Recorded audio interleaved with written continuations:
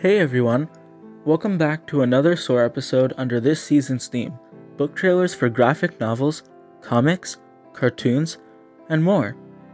Today's episode is special, as it is the beginning of this season's sub-theme.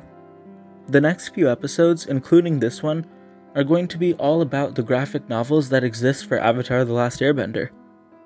This is one of my all-time favorite TV shows, and I was ecstatic to be able to read all these books for it.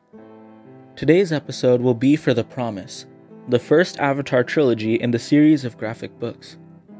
If you liked Avatar, or if you like reading graphic novels with many illustrations, I would highly recommend all of these. If you haven't finished the show and don't want to hear any spoilers, you may want to pause this podcast and listen to the episodes after you finish the show. I'll give you a few seconds to pause. This book is set 1 year after the events of the show concluded, after Fire Lord Ozai was defeated and the 100 Years' War was over. Zuko is scared that he'll turn into his father, so he makes Aang promise that if he starts acting like his father, Aang shouldn't hesitate to go into the Avatar state and kill him.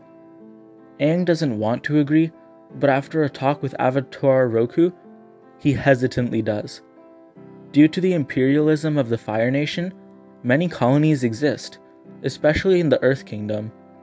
Zuko and Aang together bring about the Harmony Restoration movement, where the people in the colonies move back to their respective nations. Once Zuko visits the colonies and sees the collaborative ventures and the mixed families of Earthbenders and Firebenders, he ends up deciding that the colonies shouldn't be forced to relocate.